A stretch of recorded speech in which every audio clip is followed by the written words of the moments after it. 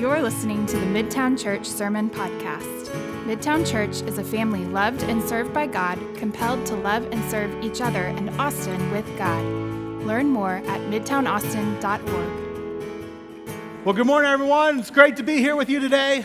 Welcome back to Lee Elementary. As you can tell, there's been a few changes since the last time we were here. The windows on this side are not all the way down like they were here. It's new frames. Got new hardware on the chairs, and there's a brand new air conditioning system, which is awesome. But they forgot to turn it on for us in here today. I don't know if you've noticed. We've been in talks with them all morning long to try to get that thing turned on, and maybe it will turn on sometime during the service. But I wouldn't hold your breath. So I'm really sorry about that. It won't be this hot next week. So we're still kind of getting used to the new space and them used to us being back here. So thanks for flexing and going and rolling with the punches and all that stuff. But if you're new here and I haven't had a chance to meet you yet, my name's Jake Box. I'm the lead pastor here at Midtown Church. Love that you're here with us and just really excited about being back here as well as starting a new series today. But before I get into that, let me just say, I love being a pastor. I really do. I love being a pastor. I love that part of my job. Big part of my job is just getting to tell people about how awesome Jesus is and how he loves them. And I love that I get to be, as part of my job, is just to pray for you guys. Enjoy praying for y'all. I love being able to help people walk with God and grow and also help them love and serve others. I just love being a pastor, except when I'm meeting a neighbor for the first time. Because, and it doesn't have to be a neighbor. When I'm meeting someone that, for the first time, and inevitably they're going to ask me at some point in time, hey, what do you do for work? And at that point, I don't love being a pastor because I just know, in fact, I know about 75% of the time when I tell them what I do, it just kills the conversation. In fact, to the point that now, I answer them before I tell them what I do. I just say, okay, I'll tell you what I do, but you have to promise not to judge me, and you have to promise to keep talking to me. And I'm thinking, they're wondering, am I about to tell them I'm a drug dealer or something like that? But then I tell them, well, I'm a pastor. And sometimes you could tell they wish that I'd said that I was a drug dealer. It's and it's just things kind of just get a little bit awkward at times. But I'm probably not alone in that. I don't know about y'all, but if you've been in a situation where, you're in with your coworkers or with your classmates, through study group or something like that, and someone finds out or you tell someone that you're a Christian, that for some people, that's just not a big deal at all. They're so cool with that, no doubt. But there are some that they hear that, and all of a sudden, you're no longer safe in their eyes. You're not a safe person to them. In fact, in some cases, you perhaps now stand for a lot of the things that they hate about what's going on in the world. And so, there's just this feeling of gosh, I wish I didn't have to tell people I'm a pastor. Sometimes we want to just keep it a secret that we're a Christian. Sometime over the last 20 years, give or take, there's been a shift in our culture, right? Where we now live in a time where many people, growing number of people in our nation, do not view Christianity or just Christians in general in a positive light, and where biblical morality is now viewed by many as being immoral or intolerant, or in some cases, oppressive. Where the vast majority of people under the age of 30 most strongly associate Christians with being judgmental, intolerant Republicans who don't care about women's rights and hate the LGBTQ community. And that's when they hear the name Christian, that's the first things that come to their mind. In fact, there's been many studies, much research that's done that says that exact thing. And what's really sad about this, there's a lot that's sad about this, but one of the major things that's sad about this is that the U.S. church, Christianity in the U.S., this is not really worldwide, but in the U.S., we've done a lot to earn that reputation, right? And that even though God's word just so clearly calls us to, think about Ephesians 5:1, I think I've got it up here, to be imitators of God as his dearly loved children, and walk in love as Christ loved us and gave himself up for us as a fragrant offering and sacrifice to God. Like, God calls us as his people, because that's who we are. We're his beloved children who he's dearly loved, to live a life of love, like where we are just constantly loving people in his name as a result of how he has loved us. And yet, like, I think we would, I don't feel like I'm talking too harsh here. That's not our reputation at large, Christians in the U.S. Now, at large, we're not known for saturating our communities with the love of Jesus. We're not known for caring for and serving the least of these, the marginalized, the poor. We're not known for being a voice and showing and serving, showing love and serving people that are weak, the unborn, and the poor, and the widow, and the orphan, and the single mom. We're not known for being the people who are at the front ends of loving and trying to build reconciliation with people of color, or welcoming and caring for those that are sojourning amongst us as refugees and immigrants. Like, this is not Christians' primary reputation within our culture. That we're much more known for what we're against than who we're for. Instead of being for God and for those that God so loved that he gave his only son, that whosoever believes in him should not perish but have everlasting life. Like the world that God so loved, we're not known for being for God and for the people that God deeply loves and died for so they could be reconciled to him. Instead, we're primarily known for what we're against. And as a result of this, we're living in a country that's not being filled with the knowledge of the glory of the Lord. It's not being filled with the knowledge of who God is and what he's done. That instead, it's moving further and further away from him as they respond to the incomplete and distorted picture that Christians are giving them about what he's like.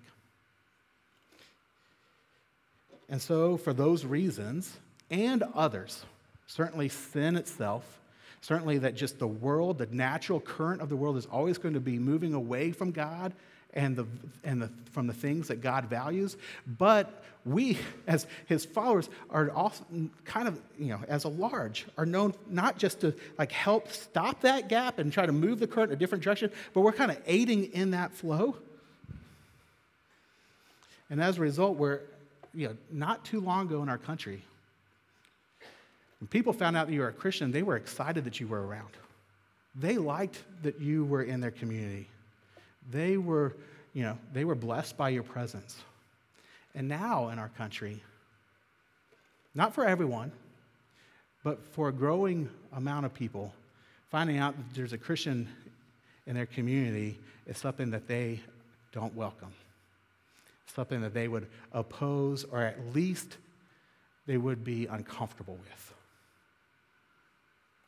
Man, how's that for an opening?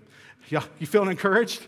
You're like, thanks, I went to church. They didn't have AC and talked about how bad we are. So what do we do in light of that?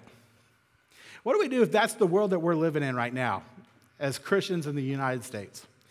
And what do you do when you recognize that the people who are supposed to be giving the world a picture of how great God is and how he loves are failing to do so? What do you do when you recognize, man, there's Christians in our world right now that are not helping people know who God is? Do we throw rocks? Do we do friendly fire amongst ourselves and try to distance ourselves from other Christians and talk bad about other Christians? Is that what we should do? Or do we just stay silent? I mean, what do we do on that? Or what do you do when the people living around you have a negative view of God, a negative view of what God says and what God values, and a negative view on Christians? People say they follow God. What do you do? Do you hide from them? Do you just decide like, hey, we're going to be like a turtle in its shell and just like, let me just hide from those people that don't seem to like us? What do you do when it feels like staying faithful to God and how he says to live seems at odds with the values of our culture? Do we adopt the values of our culture and distance ourselves from God because we don't want to create a further chasm between us and the rest of the world? Or do we stand firm with what God says but think that, man, that's not going to help things? I mean, what do we do with this? If this is the world that we live in, how do we navigate that? Well, that's why we're going to study the book of Daniel. Because here's the good news. We are not the first people to ever find ourselves in this kind of situation. In fact, there are many who've come before us that have been in much more difficult situations than what we currently find ourselves in the U.S. I mean, this is, like this, we could paint a pretty stark picture, and I've kind of painted a pretty stark picture, but this is not by any means the starkest picture. We still have it really good as followers of Christ in America, but there are others that have had it much worse, and we can learn from them. And so we're turning to Daniel. We're going to do a six-week series of the first 6 chapters of the book of Daniel, the narrative portion of the book of Daniel. We're going to stay away from the last 6 chapters, which is all very prophetic and a little bit above my pay grade to be able to explain well. And so we're going to stay in the narrative part. And what we're going to do as we study this is we're going to just see a powerful picture of what it looks like to faithfully love God while also loving our culture well. In addition, the book of Daniel, we'll also see how God makes it possible for us to do that both at the same time. So we'll get a picture of what it looks like, but then we'll also learn from God how it's possible, how He makes it possible to do this. And so out of a heart, guys, of care, we decided, I think Daniel will be a really helpful study for us as a church family. And we're looking for ways to really care for one another. And we said, okay, this is kind of the world we're living in. How do we help each other know how to navigate this? And so we're turning to God's word because I think this is going to really, really help us. So if you will, let's jump into it. Turn to Daniel chapter 1, pull it up on your phone. Also have the words up here on the slide. But before I get to that, and while you're turning there, let me also just say one more thing. If you're here today and you are exploring faith in Christ, you're not sure what you believe yet about God, about Jesus, first of all, we love that you're here.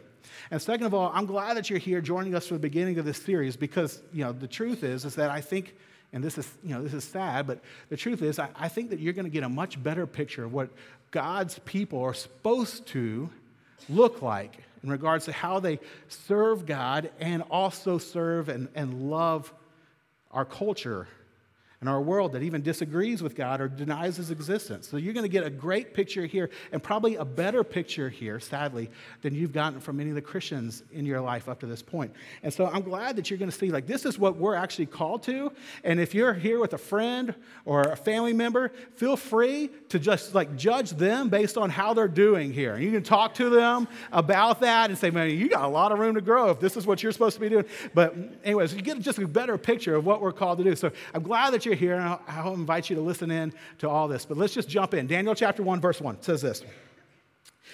In the third year of the reign of Jehoiakim, king of Judah, Nebuchadnezzar, king of Babylon, came to Jerusalem and besieged it. How's that for an opening line? You thought my opening was stark? This is stark. Besieged by Nebuchadnezzar. Okay, verse 2. And the Lord gave Jehoiakim, king of Judah, into his hand, and with some of the vessels of the house of God. And he brought them to the land of Shinar, which is another name for Babylon, to the house of his God, and placed the vessels in the treasury of his God. And then the king commanded Ashpenaz, his chief eunuch, to bring some of the people of Israel, both of the royal family and of the nobility, youths without blemish, of good appearance and skillful in all wisdom, endowed with knowledge, understanding, learning, and competent to stand in the king's palace, and to teach them the literature and language of the Chaldeans or the Babylonians.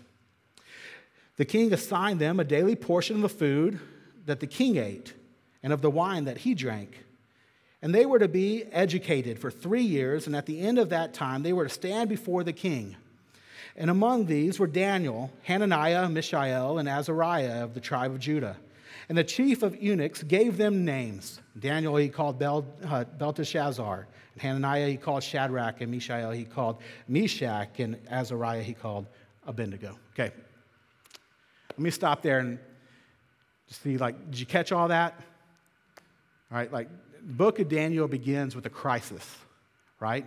And somewhere around 605 BC, Nebuchadnezzar and Babylon, they invade Judah and Israel, and they conquer Jerusalem, the capital of Judah.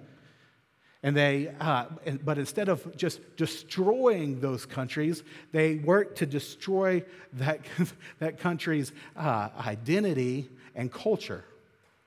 And so they make them a slave state, and one part of that is that they take many of the most influential people of Israel, the nobles and the family, and then these youths, and they bring them, exile them into Babylon. And so Daniel and his 3 friends that we read about in this passage, they're a part of that. They've been exiled to Babylon. Most people think they were probably about 15 or so years old at this time. So that's what they mean by youths. Like they were young guys. And they are moved over to Babylon. And once they're moved there, they get their names changed. They're given, they have the Hebrew names named after Yahweh, the God of Israel. But now they've been given names. They're named after the gods of Babylon. They're given a new language, they're taught how to speak a new language. They're given this new, brought into the king's court, get to eat his food, and basically they get enrolled into Babylon University. And so for 3 years, they're taught, educated about the things and customs, the literature, the learnings of Babylon. Now, can you imagine what that would have been like?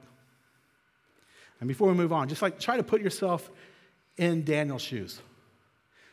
Like everything that you know, everything that you've grown up with is gone. And most likely, your family members are dead. Lots of your loved ones are dead. You're separated from them. You're in an unfamiliar place with unfamiliar culture. You're a slave, a captor to the Babylonians. Like, man, how are you feeling right now? And what questions are going through his head? I mean, how would you respond in light of that?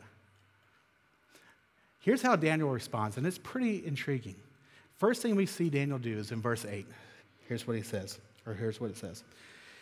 But Daniel resolved that he would not defile himself with the king's food or with the wine that he drank. Okay, this means that Daniel decides not to disobey God or to be unfaithful to God by eating the food or drinking his wine. And so instead of going along with the demands of his captors, who, by the way, had the power to kill him and who had just ransacked his whole homeland, he decides, no, you know what? I'm going to take a stand. I'm good with enrolling in Babylon University, and you can change my name. I'll still answer that name and my own name and all that stuff. But I'm drawing the line at food. I'm not going to eat the king's food. I'm not going to drink his wine. And it's like, really?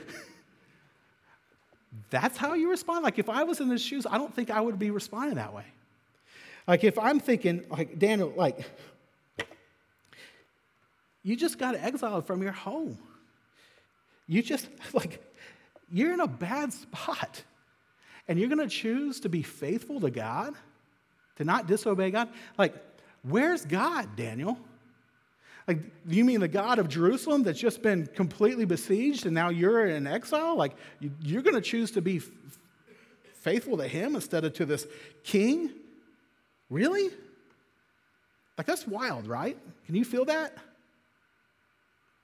In addition, as bad as it was for Daniel, it was also, he kind of like got it good in a sense. Like, I mean, it's bad, right? I don't want to, besieged, people died, he's exiled. But in worst case scenarios, he's got a good case because he's not just made to do slave work and demeanor. Like, he's actually in the king's palace. He's going to get to eat the king's food. He's going to get to drink the king's wine. He's going to get this great education, probably one of the best educations in the known world at that time. Like, he's going to, it could have been worse for him. If he just played it cool, he decides not to rock the boat, I mean, he's not going to be roughing it. He's going to get to stay in the king's court, eat the king's food. Like, Daniel, God seems to have abandoned you. You have a best case scenario and a worst case. Why rock the boat? But Daniel resolved that he would not defile himself with the king's food or with the wine that he drank. Therefore, he asked the chief of the eunuchs to allow him not to defile himself. And God gave Daniel favor and compassion in the sight of the chief eunuchs. And the chief of the eunuchs said to Daniel, I fear my lord the king, who assigned your food and your drink. For why should he see that you are in worse condition than the youths who are of your own age? And so you would endanger my head with the king. Like, hey, if I let you do this, the king will take off my head. So why would I do that? Verse 11, then Daniel said to the steward whom the chief of the eunuchs had assigned over Daniel, Hananiah, Mishael, and Azariah, test your servants for 10 days. Let us be given vegetables to eat and water to drink. Then let our appearance and the appearance of the youths who eat the king's food be observed by you, and deal with your servants according to what you see. And so he listened to them in this matter, and he tested them for 10 days. And at the end of 10 days, it was seen that they were better in appearance and fatter in flesh. I love that those two things are linked. Don't laugh too hard. That's not all right. Appearance of fatter in flesh than all the youths who ate the king's food. And so the steward took away their food and the wine they were to drink and gave them vegetables. Okay. There's a lot in this part of the story I'd love to flesh out, but let me just stay with the major question. Why would Daniel respond in this way? Like, why would he choose in this situation to be faithful to God? Well, I think there's two reasons that are fleshed out here, and I want to point them out to you guys, and I think they're really helpful for us as well. See, if we're going to live in our country as faithful witnesses, faithful servants of God, I think these things have got to be true for us. If we're going to live faithfully to God and love people well where we are right now, the things that were true for Daniel have to be true for us. The reasons that he responded in this way and made him faithful have got to be true for us too. And the first one is this. Daniel knew who he was. Daniel knew whose he was. He knew whose he was. And Daniel knew that he belonged to and was dependent on the Creator God. And guys, that's the reason he resolved not to defile himself with the king's food and wine. For eating, see if you can follow this reasoning, but for eating the king's food and drinking his wine would have signaled in a number of potential ways that he was going to be loyal and dependent to the king instead of being faithful to and dependent on God. For by eating the king's food, Daniel may have been breaking Jewish dietary laws, not eating kosher food, or he probably would have been eating food sacrificed to idols, which was the common practice of the Babylonians of the day, especially the food that the king ate. They would offer it to the idols, and then whatever the idols didn't eat, which was all of it, they would give to the king and then the king's court, and they would eat it. That was more practice. Or it could have not had anything to do with either of those and just simply been that by eating the king's food and sharing the king's food and drink, it would have simply communicated a covenantal loyalty to the king just by the fact that he was eating the food provided by and shared with the king. And in any of those ways, he would have been signaling that his loyalty was to the king and his dependence was on the king for his nourishment, sustenance, instead of having his dependence on God, and that his faithfulness was that he was going to be faithful to God. And so instead, Daniel asked for permission to just eat vegetables and drink water. Ian DeGeed, in his commentary on Daniel, puts it this way. I thought this was helpful. He said, the key to understanding why the four men abstained from the royal food and wine is noticing that instead they chose to eat only those things that were grown naturally, the vegetables, and to drink only naturally occurring water. This suggests that the goal of this simple lifestyle was to be consistently reminded of their dependence upon their Creator God for their food, not Nebuchadnezzar. You see, the first reason why Daniel responded this way is because he knew whose he was. And he wanted to build in a way to be regularly reminded of whose he was. And so he said, okay, I'm not gonna be dependent on the king's food. I'm not gonna be disloyal by eating food that I shouldn't eat. God says, I'm just gonna eat the food that God provides. That's going to be my regular reminder that that's who I'm dependent on. That's going to be my way of regularly communicating. That's where my allegiance really lies.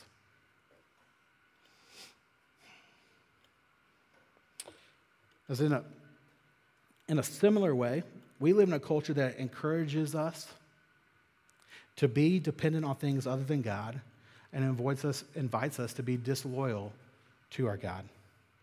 But unlike in Daniel's situation, those invitations that we have in our culture, they're more subtle. Because it's our culture. In our culture, it's hard to take a step back and really, get a good perspective on culture, because it's the air we breathe, it's the water we swim in, it's just kind of what we're used to. Daniel had this catalytic moment where he had to choose, this is very different on what kind of place I'm going to buy into. We've just kind of grown up in this. And yet the truth is that our culture really does invite us to put our dependence on things other than God, and invites us to be disloyal to God. For Daniel, it was his diet. For us, I'm just thinking about, there's a number of different things, but I think one that would hit all of us and is probably one of the most predominant ways is it comes to the area of money. Right? Yeah. No AC, and he's talking about money. This just gets better and better and better. But man, isn't this true about our culture? This is something I think we can all see in our culture. We live in a very consumeristic culture where we're expected to always buy the next phone and as quickly as we can buy our first house and then upgrade that to a next house and on and on and on, and just to keep up. That we're bombarded with advertisements and constantly marketed to. And in subtle and overt ways, we're taught that security is gained through our money, and approval is as well. We're tempted to shade the truth at work to make a sale, or we're tempted to work really, really long hours away from our family just to get more of it, just so we can keep up with the lifestyle that our culture holds up as our expected norm, right? And none of that helps us live generous lives, using our money to care for the poor and the needy amongst us and in our world. None of that helps us give towards God's kingdom to advance the gospel in our world. None of that helps us stay loyal to what God's called us to do. And I'm just convicted that one of the primary ways we need to resolve not to defile ourselves is in regards to our money. For when we choose to go without some of the world's comforts, like Daniel did, this is wild. The guy decided, I'm not going to eat the king's really good food. I'm just going to eat vegetables. I don't know any 15-year-old boy who's ever said that, ever, except now apparently Daniel and his 3 friends. But he says, I'm going to go without the world's comforts as a way to remind me that I'm dependent on God and that I'm loyal to God.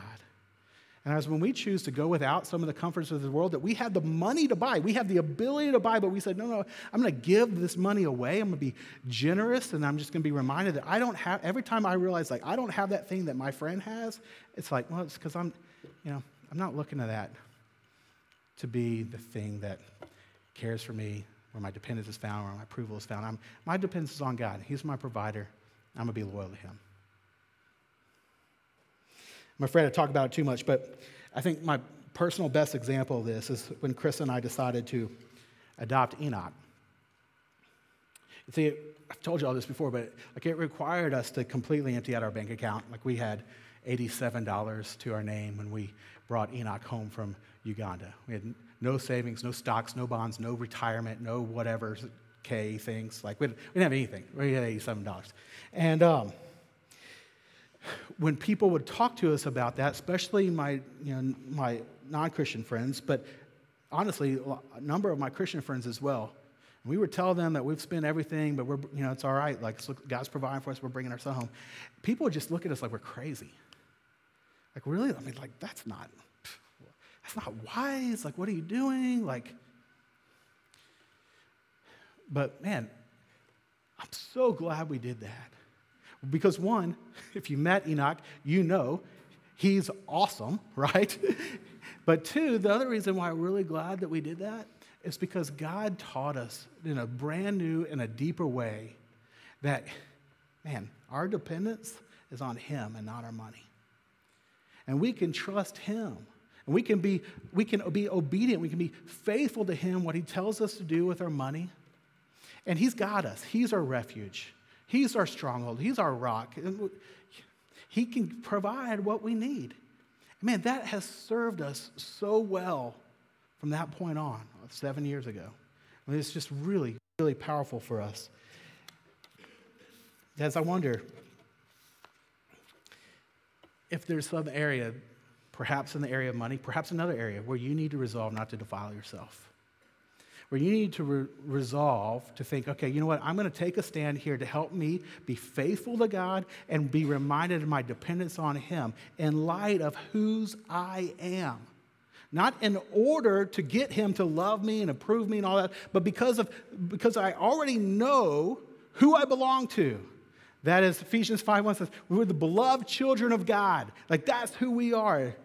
And as a result, I can say, okay, no, I need things in my life to help me stand against the flow of culture that causes me to depend on other things other than God, to be loyal to other things other than God. I'm going to say, no, I remember whose I am, and so I've got to resolve in some areas. And again, I think money is a good one. To say, okay, I'm going to place my dependence on Him because I'm His. And I'm going to stay loyal to Him because I'm His. So that's the first reason why Daniel responded this way. But there's a second reason why he chose to be faithful that's part of this passage. And the second reason not only helps explain why he did what he did, but also why he did it the way that he did it. All right? And here it is. You see, Daniel not only knew whose he was, but he also knew why he was where he was. Is that a tongue twister? He knew why he was where he was. Now, the reason that Daniel knew why he was in Babylon is because there had been a prophet in Israel named Jeremiah for about 20 years prior to the Babylonian captivity, shouting out, proclaiming to anyone who would listen that God was going to judge Israel for failing to represent Him, for failing to be faithful to Him, for failing to help other nations know what He is like. That God was going to judge them. In fact, in Jeremiah 25, I don't have time to go there, but you can look it up later. But in Jeremiah 25, Jeremiah has said, hey, God is going to judge Israel by sending Babylon. And they're going to take you back there, and you're going to be captives there for 70 years, which is exactly how long they were captive in Babylon, 70 years. And that's awesome and worth a lot more attention, but I can't go in there right now. But that's, again, stuff to study. It's really interesting. But because of that, Daniel, when this happened, he would have known, yeah, this is what Jeremiah has been saying.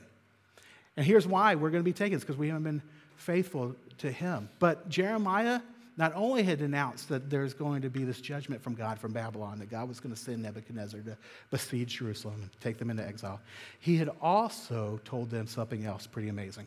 In Jeremiah 29, let me just read it for you. Jeremiah 29, verse 4 says this.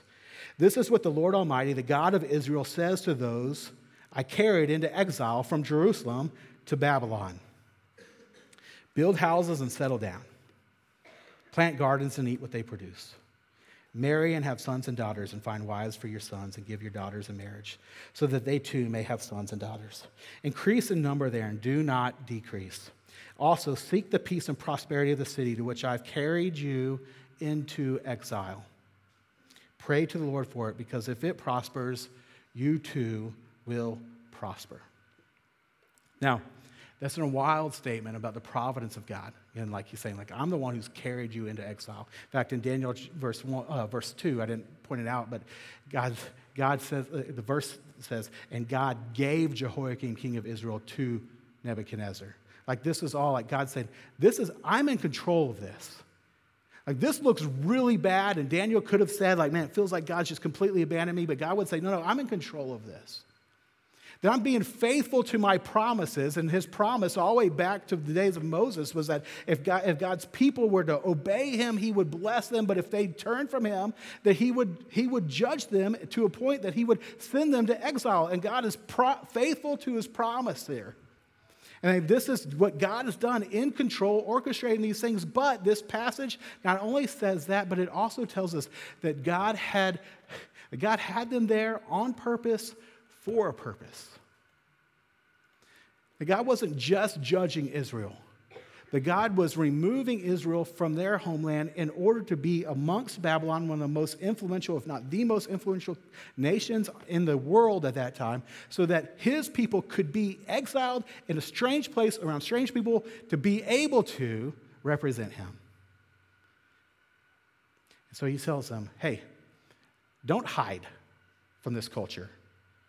Don't huddle up. Don't just bide your time.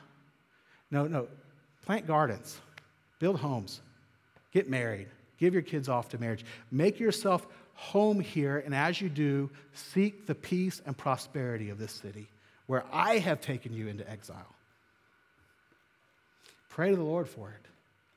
For when it prospers, you prosper. Because I guarantee you, Daniel saw everything that was happening to him through the lens of Jeremiah 29.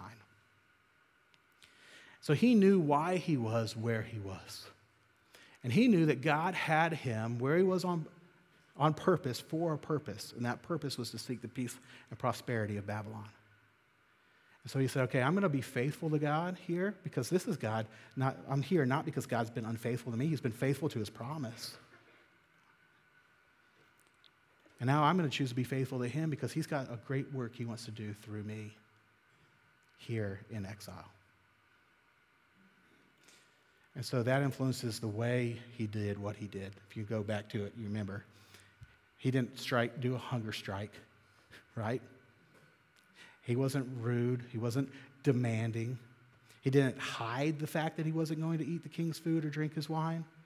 No, he was upfront about it, and he was gracious. He was kind.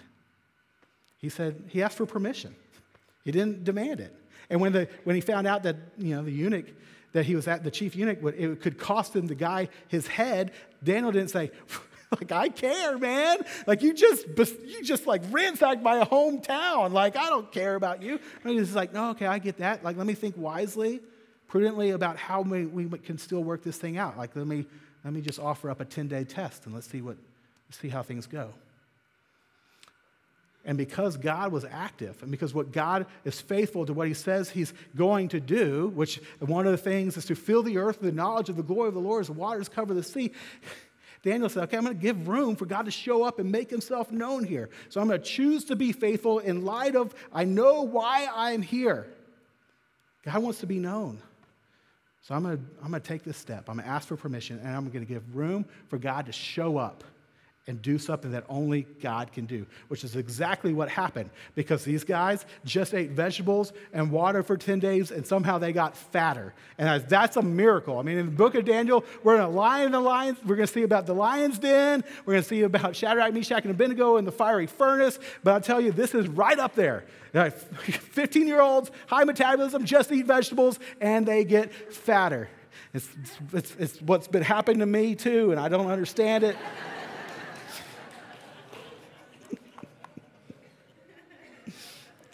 Guys, here's the point. By being faithful and by being loving in his approach, Daniel gave God an opportunity to work through him. And God did. And if Daniel had decided not to be unfaithful, Daniel had decided to be unfaithful, or Daniel decided to be a jerk, then this would not have happened.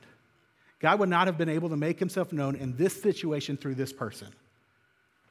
But Daniel gave God the opportunity to do that. So I just wonder, do you have an opportunity to do that? What would that look like in your life? My guess is that all of us have opportunities like that, where we can say, okay, I'm going to be faithful to God and what he says and how he says to live, and yet I'm going to be intentional about loving people well. I'm not going to do this. I'm not going to just be faithful in a silo. I'm going to do it, engage with people, loving them well, and then in that, giving God an opportunity to just show up and do what only God can do. Some of that could, again, go back to the area of money and say, man, I don't know how it would ever work out for me to actually honor God with my money and be generous and give some away. But you know what? I'm going to be faithful to God in this area. I'm going to love people well with my money, and I'm just going to see how God will show up. Because, again, with our adoption, that's exactly what happened. We had $12,000 to pay for a $28,000 adoption. That doesn't make sense. But we said yes, and we went all in, and somehow we ended that adoption without any debt. Yes, we only had $87 to our name, but God showed up in an incredible way through our friends and family members who helped make it possible for us to bring our son home. Like, we would have never seen that, and people would never have been able to know Enoch or get a picture of what our adoptive father is like if that hadn't happened. You have areas. I guarantee if you think about it on the way home today, where are some opportunities that I have where I need to be loyal to God and love people well as God has loved them, and then give God an opportunity for him to show up and do what only God can do? As when you live that way, powerful things happen. Powerful things happen. And listen to this. If we're going to engage our culture and give them a view of God, we've got to live that way.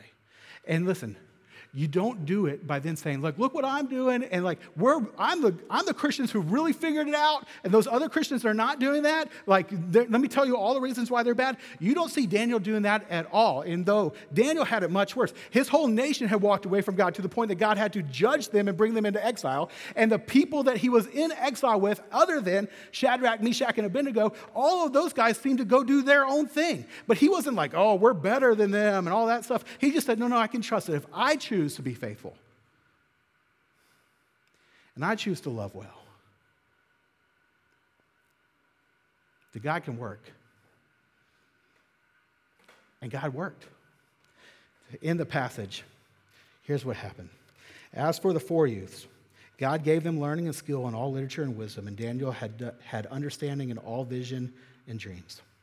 And at the end of the time, when the king had commanded that they should be brought in, the chief of the eunuchs brought them in before Nebuchadnezzar. And the king spoke with them, and among all of them none was found like Daniel. Hananiah, Mishael, Azariah, therefore they stood before the king.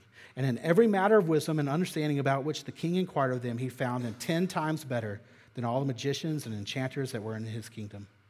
And Daniel was there until the first year of King Cyrus. So guys, God used Daniel and his friends. He used their faithfulness and their commitment to love well, knowing whose they were, knowing why they were, where they were, and he used it to give them incredible influence, an entire nation. To where, as you'll see throughout this series, multiple kings, as a result, end up declaring that the God of Israel is the one true God. And then God makes himself known in Babylon through the faithfulness of these four who choose to be faithful to God and choose to love people well. Guys, God can do the same thing through us. It's the same God. Same God yesterday, today, and forevermore. He can work in this way. You choose to be faithful to him in his ways. You choose to keep loving people well. And you give him room to do what only he can do, and he can do a lot. Now, here's the thing. I'm terrible at that. I don't know about y'all, but I don't have a perfect track record of being faithful to God all the time. And I don't have a perfect track record of loving people well all the time. And if all we get from the book of Daniel is this really great instruction and inspiration, go and do that, it's not going to last very long. So as we end this, I just want to remind you guys that of the good news, that it's not just on us to do this, but that God has done this for us, and now he wants to do this through us. You see, Daniel points us to, he's like a preview of Jesus. That Jesus is a better Daniel. Because see, Jesus, like Daniel, was exiled, but Jesus decided to be. He chose to be. He left heaven to come to earth, to Babylon. And he, though he didn't naturally fit in, he decided to fully engage. He took on flesh, and he dwelt among us. And that, like Daniel, who was put in the king's service, Jesus stayed faithful to the King of Kings' service. And he decided to say, all right, I'm not going to defile myself. I'm going to stay completely true. I'm going to be completely faithful to God without sin. And then he went to the cross. And he died in our place for us. And on the cross, he didn't curse us, but he prayed for our blessing. And then he died and rose again to make the way for us to be brought into his family, be made citizens of heaven, and promised a future with him forevermore. And guys, because Jesus has done that for you, if you receive that in faith, then one of the things he tells you is that now he wants to do that through you. And you're not on your own to just have to figure out, just to muster up the power to be faithful to God and love people well. No, he says, never will I leave you or forsake you. I'm with you in this. Let me do this with you. I'll give you the power to be faithful. I'll give you the power to love well at the same time, so that the earth will be filled with the knowledge of the glory of the Lord as waters cover the sea. So be dependent on him. Be loyal to him. And together, let's see what happens. We're going to end this morning by taking communion. Got the tables in the front. We got 2 tables in the back as well. You have all the next 3 songs to respond in worship, and so you can come up anytime during that. And as you take communion, this is what I ended with is what I would love for you to reflect on. Jesus died for you. He lived the life we're called to live, a perfectly faithful life and perfectly loving life. His death is a representation. His death is what we remember in that. His body broken, his blood spilled. When we take communion, remember that that's how he's loved you, and then invite him. Tell him, I want to do that with you. Let's pray. Heavenly Father, God, we need you. We're dependent on you. And yet we confess that oftentimes we buy into the lies of our culture, our world that says that, no, we don't need to be dependent on you. Other things can satisfy and other things can give us what we're looking for. And God just causes us to be disloyal to you, to not value what you value, not to obey what you say. And so, God, we're sorry for that. And God, we're so thankful that your love for us is not dependent on our faithfulness to you. But Lord, your love for us was demonstrated while we were yet sinners. Christ died for us. That he lived a perfectly faithful life and loved us with the love we've always longed for and looked for. And God, I pray that as we take communion now, we'd remember that. And Lord, that you would move in our hearts to compel us to want to join you in helping others know that as well. So God, what you've done for us, will you now choose to do through us? We love you, God. Amen. Thank you for listening to the Midtown Church Sermon Podcast. We hope this ministry has blessed you. If you would like to support this ministry, you can donate at midtownaustin.org.